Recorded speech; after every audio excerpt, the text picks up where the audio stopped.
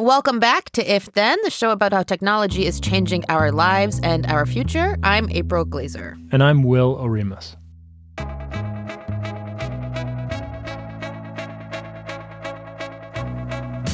Hey everyone, welcome to If Then. We're coming to you from Slate and Future Tense, a partnership between Slate, Arizona State University, and New America. We're recording this on the afternoon of Tuesday, January 8th. On today's show, we'll discuss startling new revelations about some of the major phone carriers. The story broke this week in Motherboard titled, "I Gave a Bounty Hunter $300, and then he located our phone." It details how T-Mobile, Sprint, and AT&T are selling access to customers' location data to shady characters like landlords and collection agencies. Lovely. And speaking of phones, could we finally be witnessing an end to the iPhone's dominance of the technology industry? Last week, Apple CEO Tim Cook warned about a shortfall in global iPhone revenue. We'll talk about why that is, what it might mean for Apple's future. And if you work even remotely adjacent to the tech industry, then you know, to your chagrin or delight, that this week is the Consumer Electronics Show, or CES, the mega, ultra, biggest in the world annual tech expo held in Las Vegas. We'll be joined by Dieter Bohn, the executive director of The Verge, from the floor of the conference. We'll ask him about what's getting buzz right now, the overall vibe of the year, following Cambridge Analytica and all these privacy snafus across the tech industry, and if that robot can finally do a decent load of laundry. Love that laundry robot. It seems to come back to CES every year. And of course, we'll end with Don't Close My Tabs, a couple of our favorite stories that we read online this week. That's all coming up on If Then. This is the story of the one. As a maintenance engineer, he hears things differently. To the untrained ear, everything on his shop floor might sound fine, but he can hear gears grinding or a belt slipping. So he steps in to fix the problem at hand before it gets out of hand. And he knows Grainger's got the right product he needs to get the job done, which is music to his ears. Call, click Grainger.com, or just stop by. Grainger, for the ones who get it done. And just before we start, I want to give a huge, sincere thanks to everybody that wrote us or left a voice memo about their thoughts as the year closed, answering our questions. If we didn't include you in our year-end episode, it doesn't mean we didn't hear your comment and enjoy it. We just had to pick a few. And yeah, thanks so much for listening and giving us feedback and engaging with us. It's really fun. Yeah, it's great to hear from listeners. And we're going to start the new year with Apple, not Facebook, which to me is a bit refreshing. Happy New Year, Will. I guess this is our first show of the year that we're doing on the news. You too, April. Yeah, it's good to be back. Yeah, and so Tim Cook opened the year with a bit of a yellow light from Apple, a bit of a pause, saying that things are not as great as they were last year and in previous years when everything was just always booming.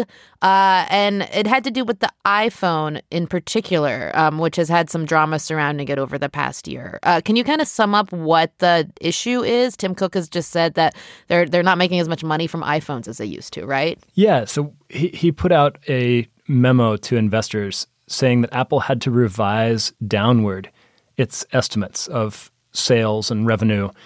And the reason was largely because of a slump in iPhone sales in China, which is Apple's biggest growth market.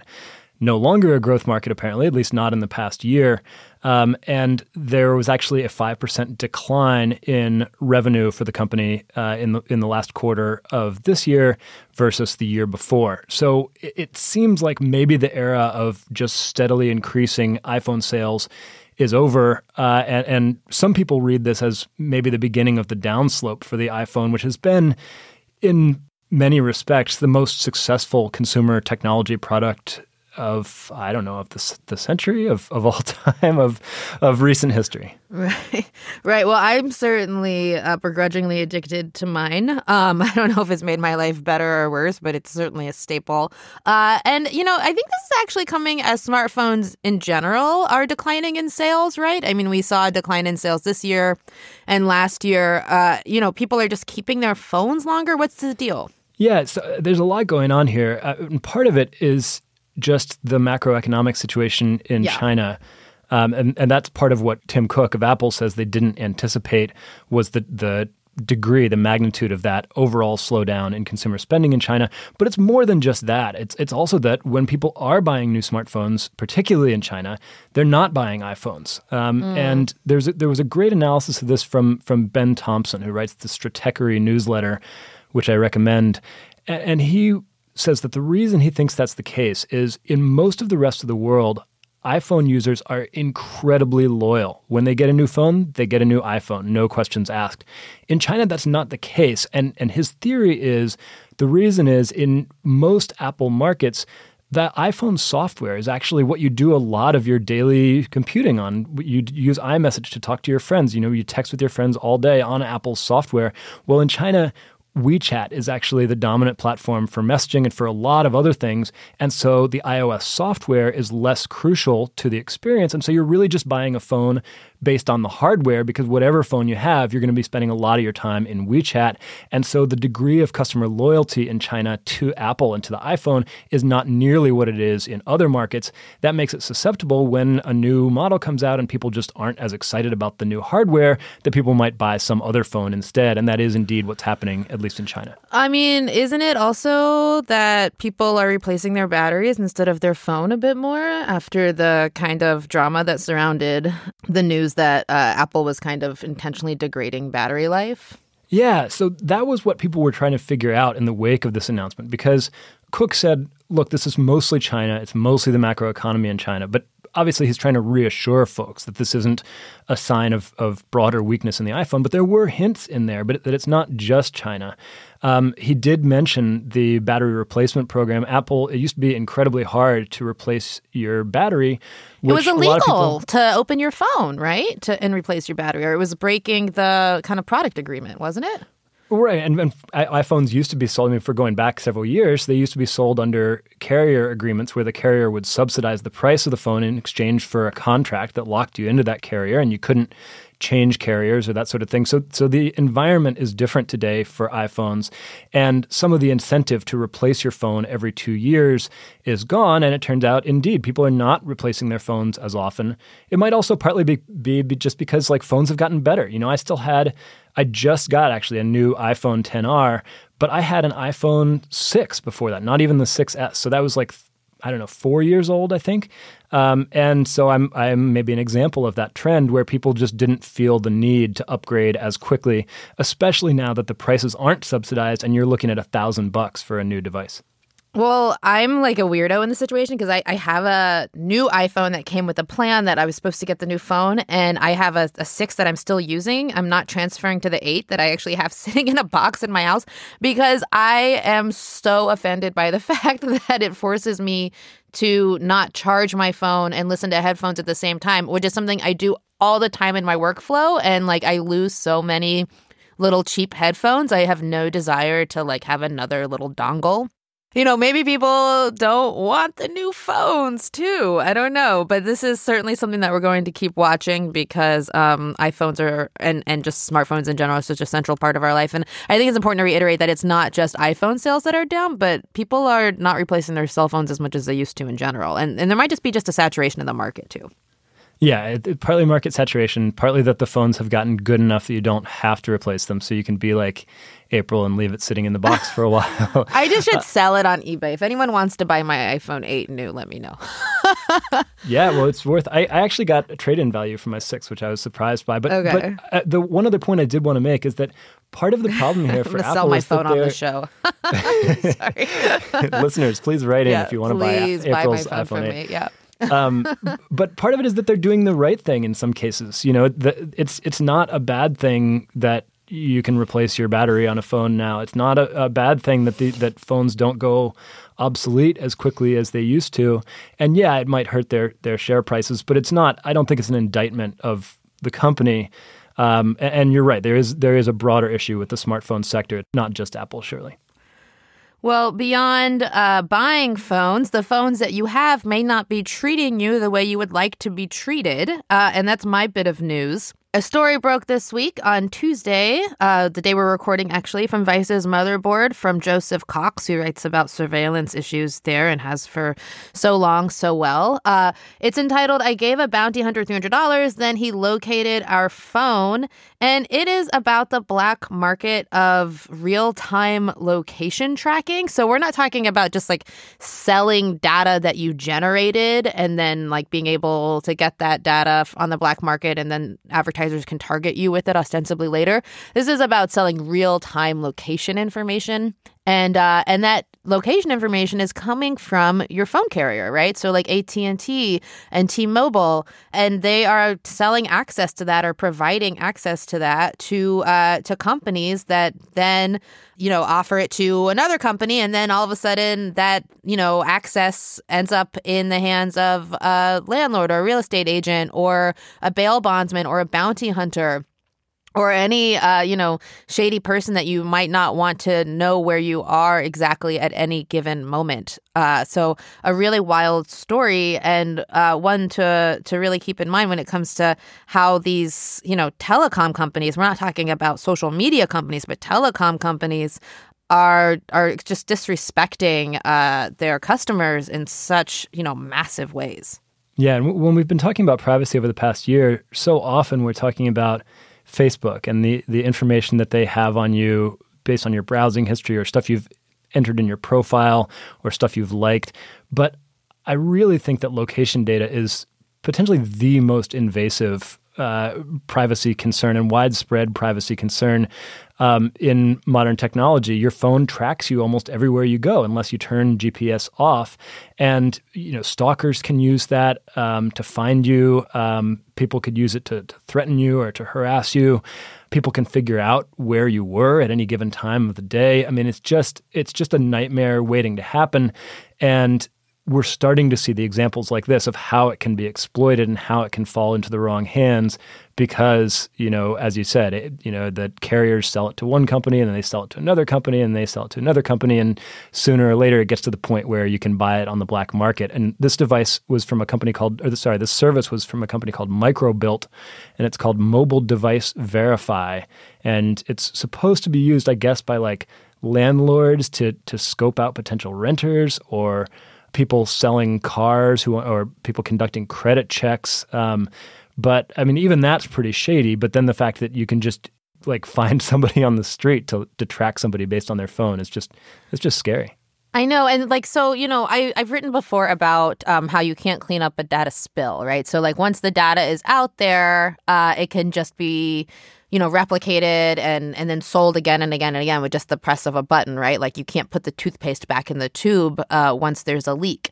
But we're not talking about data that was already created. We're talking about actively create, like we're talking about your active movements, right, being sold. And so this company Microbilt is getting its data from a company called Zumigo, according to the story, that T-Mobile shares location data with. Zumigo is kind of a data aggregator, so some kind of under-the-hood company. And then Microbilt shares data with its customers with a kind of a mobile phone tracking product that it has.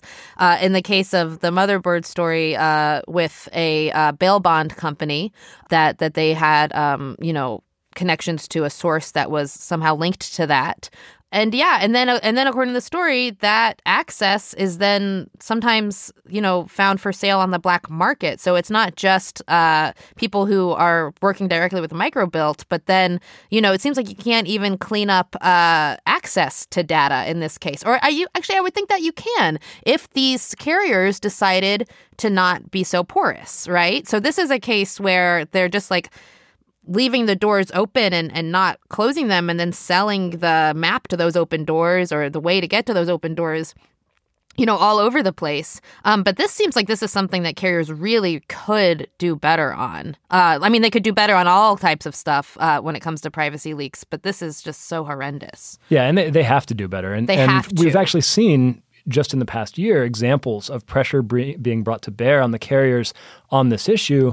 The carriers, there were some reports earlier about how they were letting prison guards track inmates, and that service could be exploited to track the phones of anybody in a similar way.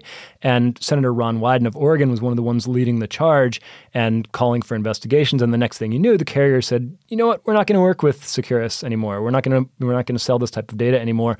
But that was just, it sounds like that might have been just the tip of the iceberg, or at least only part of the story. And we're going to keep finding out about different different ways in which our location data has been compromised or is exploitable. And absolutely, I think the carriers have to be held responsible for it.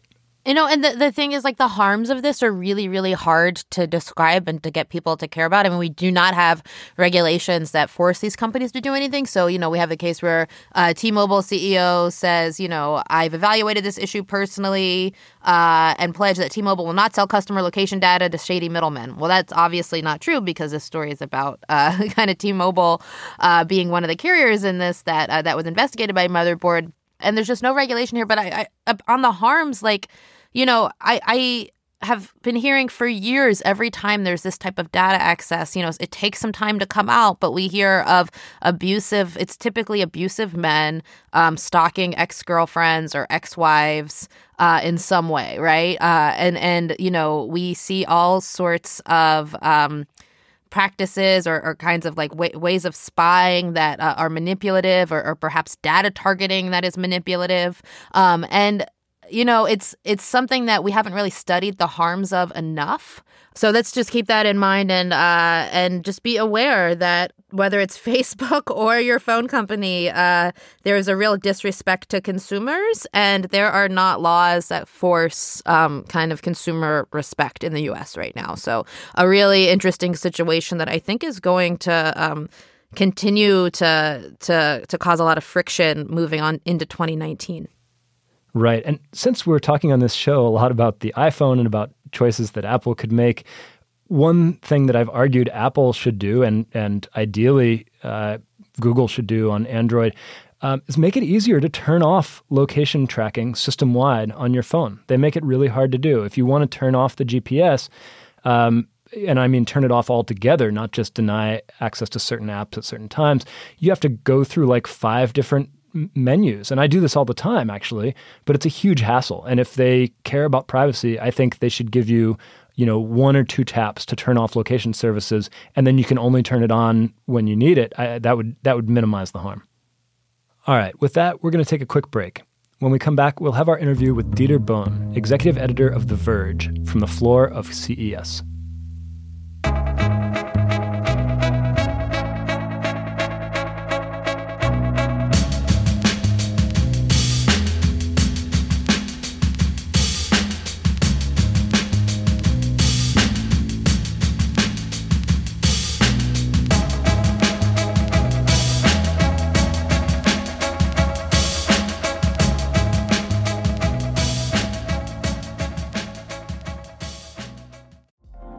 Apple Card is the perfect cashback rewards credit card.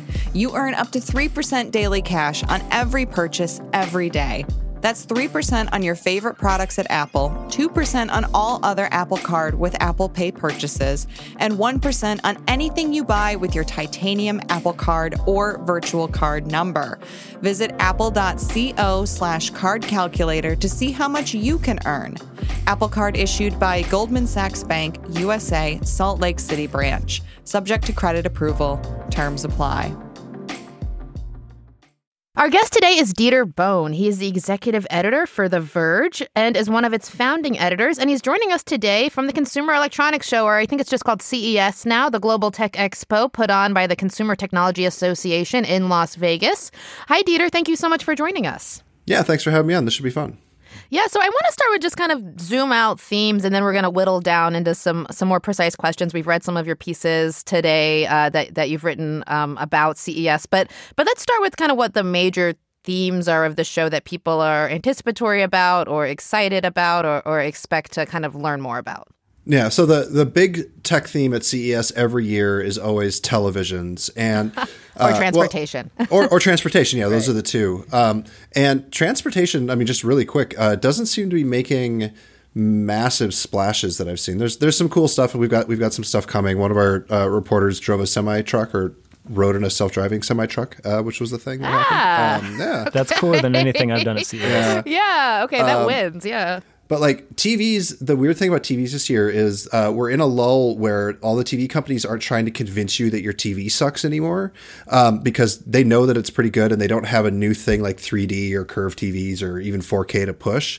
They're all doing this really aspirational stuff of your TV is fine now. You can go buy a TV. It's great. But in the future, you're going to have something amazing, like a TV that rolls up or a TV that you can just put on the wall like Legos.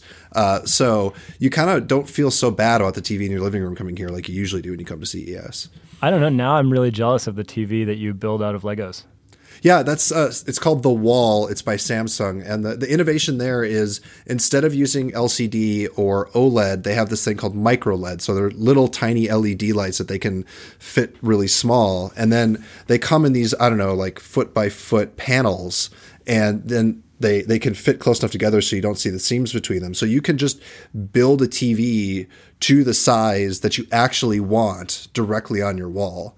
But it's wildly expensive. It's insanely difficult to actually manufacture. So although it is like technically real this year in a way that it wasn't last year, unless you're Mark Cuban, you're not going to go buy one.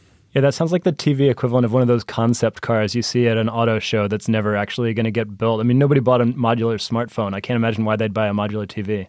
There's tech at CES that you're like, yeah, you made this thing, but I know you're never going to release it. I looked at some like health robots at Samsung demo that's like not going to become a real product, but this thing could be real. The question is how long until it costs less than like $3,000 for a 60-inch TV. And my best guess there is like 3 to 5 years.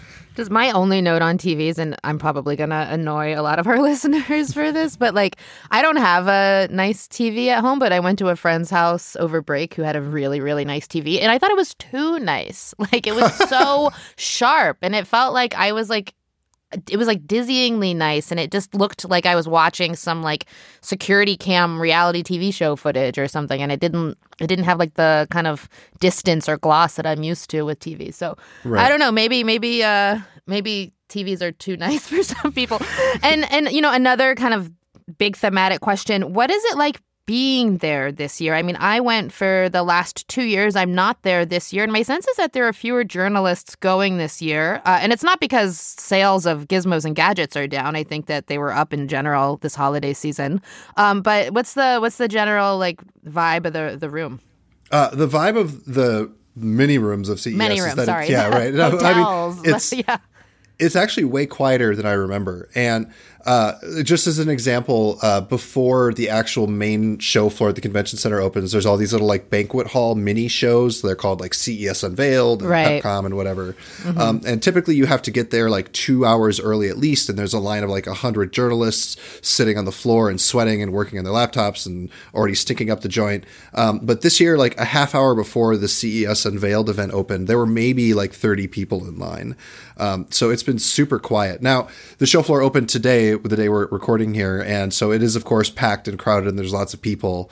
But I think it's way fewer than last year. And there's conspiracy theories about why. So the CTA insists that there's 180,000 people in attendance, which is about the same as last year.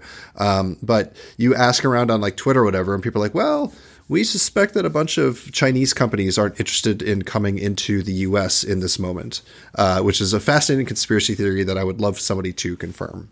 Just one reflection on last year. Do you guys remember when the lights went out? Yes. Yeah. I wonder if there's going to be any like epic drama moment. Nothing was like unveiled when the lights went out. They just went out. But I mean, this is like the biggest electronics, you know, consumer event. And and the electricity went out. I remember that last year. Yeah. So we had all sorts of drama last year because the lights went out in part because there was a storm. It was raining in Las Vegas for like a week and no one plans for that. Least of all Google, whose booth flooded and they couldn't open their big booth for their giant, like what we're at CES and we're here and we mean it reveal last year. Yeah. They were like, we're hardware last year. Yeah. And so this year they decided to make up for it by tripling the size of their booth and creating a small world ride where you get in a little train and like go through like an animatronic like thing. It's completely bonkers. Yeah. That's not going to fix their PR crisis. Yeah. Oh, they had a slide. They had a slide last year. Yeah. I want to get back to Google in a second. At first, just on the topic of the power outage last year, both April and I were there last year, and I was actually on a VR ride when the power went out. No. And nobody noticed that the power had gone. Everybody's just like, why isn't the ride going anymore?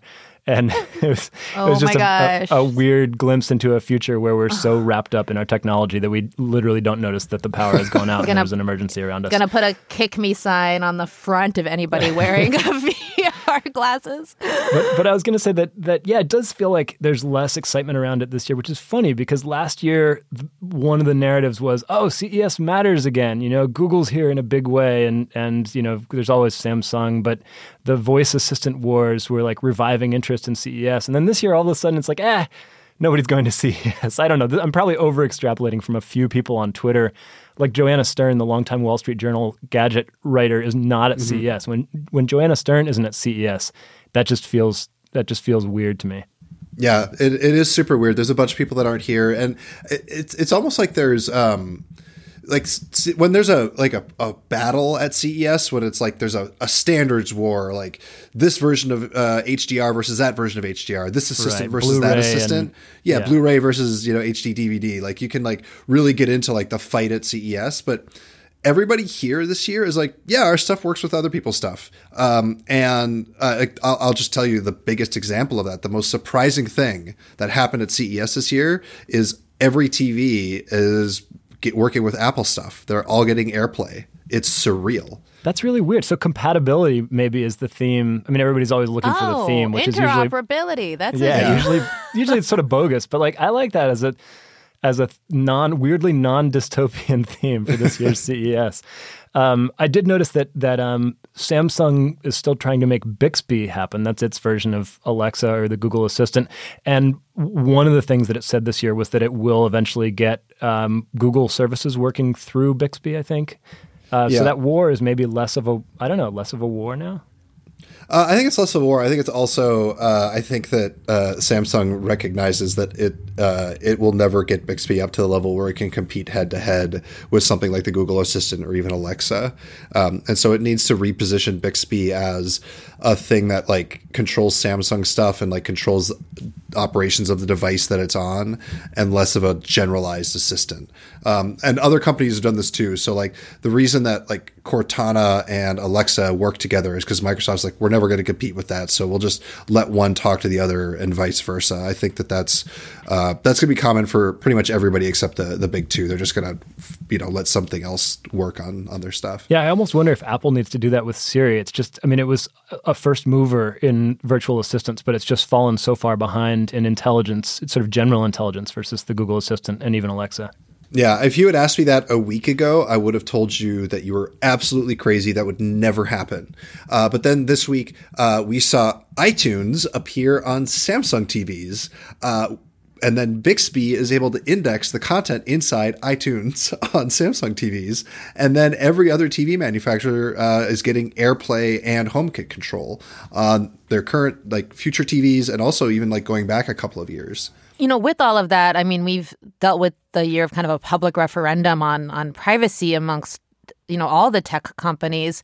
Are you getting a sense that at CES they're trying to reconcile that in some way, or is there a lot of conversation about privacy? No, they are not. They're keeping it about products and not about policy. They're keeping it about products, and in a way that is obstinate and naive and infuriating. Like it feels ridiculous. Yeah, like the main CES keynote was done by LG this year, and they got, I forget his name, they got some futurist on stage, and he talked about this amazing vision where AI is going to listen to you 24/7, listen to everything that you say and everything that you do, and that will make your life better because it will be able to respond with suggested things that you need because it's always listening and recording to everything you say.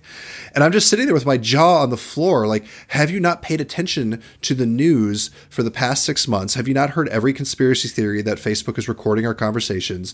Don't get in front of the biggest consumer electronics show on the planet and say stuff like that because nobody wants to hear that. You're nuts.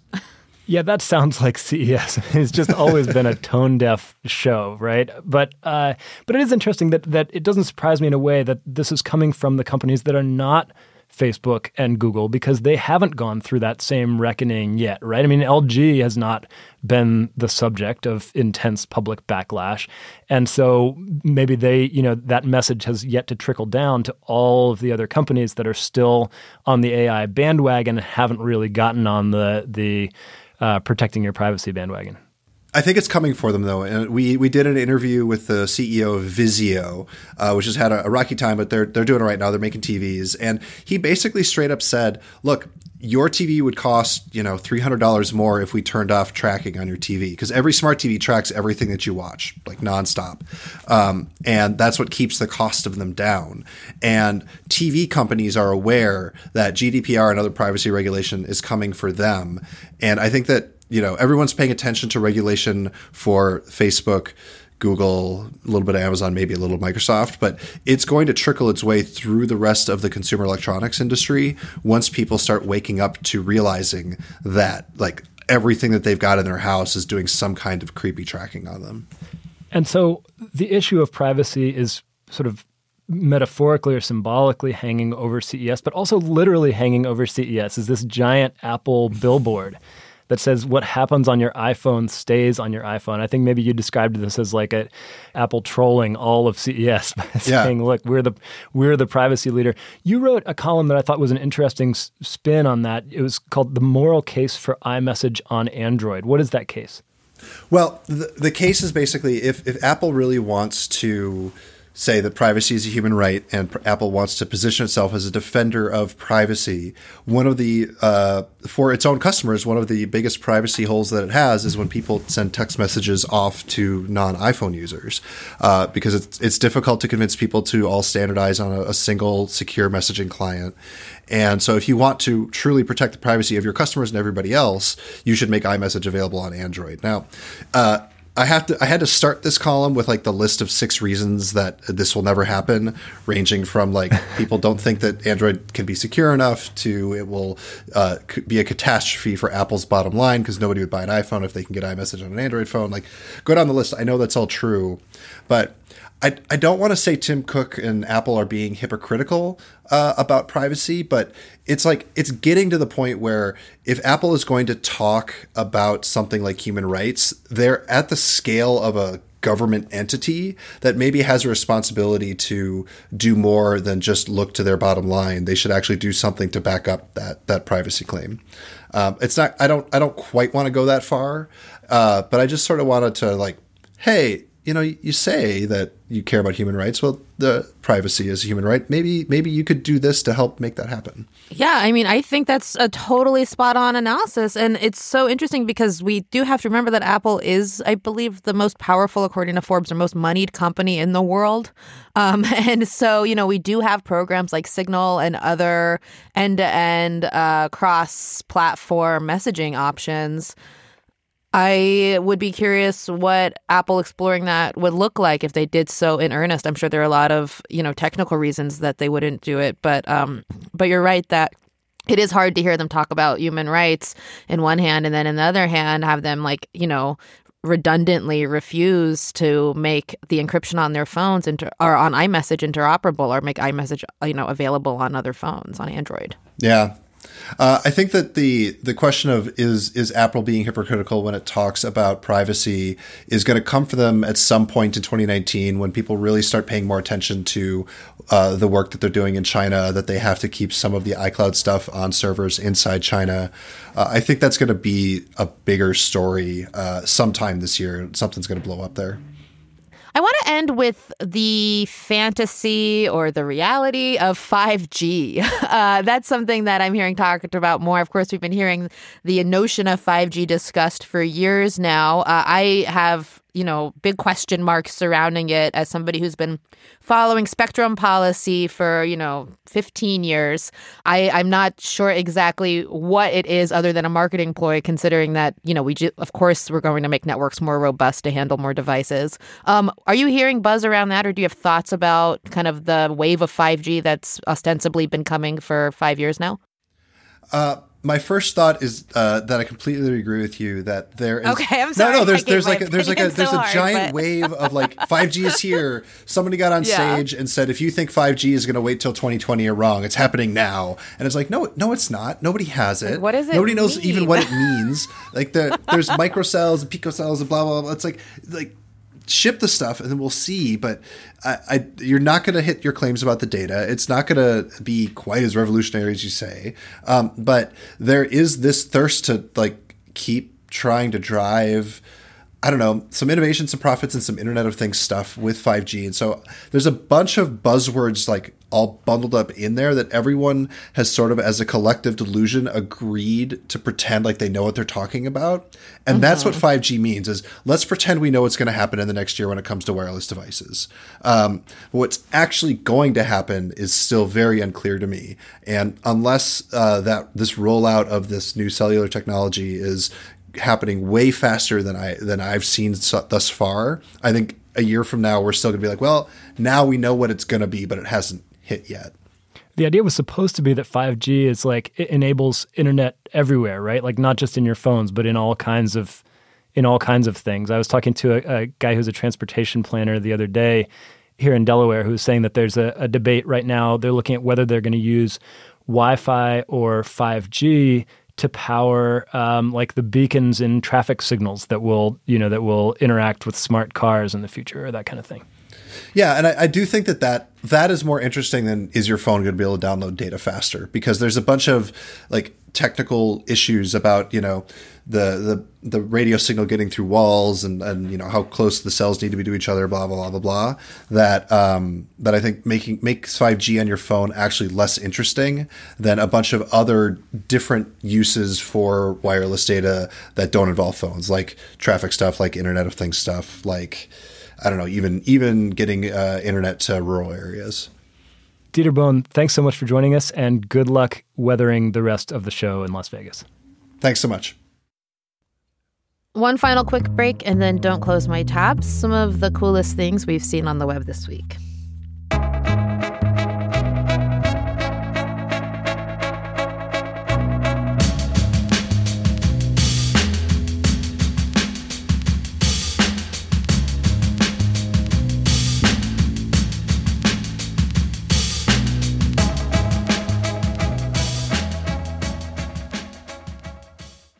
It's time again for Don't Close My Tabs. April, what tab could you not close this week? So my tab is in our own magazine. I'm going to be the person in the band wearing their own T-shirt. But it is by Henry Grabar. It is entitled Tunnel Vision, and it is about Chicago's attempt at rainwater management, urban flooding through the building of a massive tunnel that was planned before climate change kind of turned everything into a massive national crisis, and explores whether or not the wrong solution was picked. I really recommend reading this. Not only is it beautifully written, but it is just a story of kind of time and how long it takes these infrastructure projects to get off the ground, and as priorities change. And it is, to be clear, about the world's most ambitious and expensive effort, as Henry says, to manage urban flooding and water pollution. I'm very interested in it because it is about kind of wastewater rivers that flow through cities, and how, cities try to kind of deal with the fact that they're running a giant sewage river. I recommend you guys take a moment to read about the history of the deep tunnel in Chicago and the current kind of conundrum that its makers are in. And really, what about when these infrastructure projects, which are supposed to outlive us, take so long to build that that things change, right? And the ground moves under your feet in this case. Yeah, I haven't read it, but Henry's really good at these deep dives. I guess in this case, a sort of literal deep dive underneath the city of Chicago. Yeah, he went there. Really great reporting. A trillion thumbs up on this one.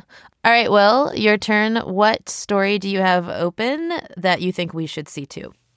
All right, my tab is not new at all, but it has resurfaced in the Twitter feeds of some people I follow in the context of Elon Musk's Hyperloop idea. I thought it would be a good companion to your tab, April.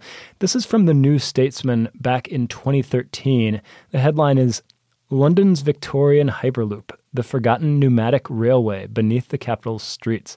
This is the story of the first and probably the most prominent pneumatic underground railway, which was built 150 years ago in London. It was called the LPDR, London Pneumatic Dispatch Railway, and it would carry parcels and people beneath the capital at speeds, I think up to 30 miles per hour. Don't quote me on that.